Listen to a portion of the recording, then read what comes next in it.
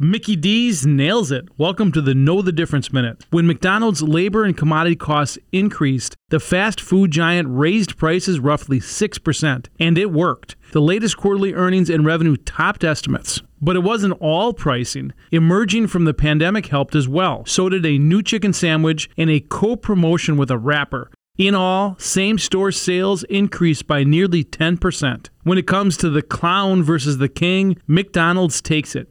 U.S. Burger King sales were down almost 2% last quarter. Since late July, McDonald's has added 21 million customers to its loyalty program. To compare, Chipotle's stands at 24 million. There are still some headwinds, most notably staffing shortages that have forced some stores to scale back hours. There might be relief with the newly announced partnership with IBM to automate its drive-through lanes. I'm Dave Spano from Annex Wealth Management, and that's your Know the Difference Minute.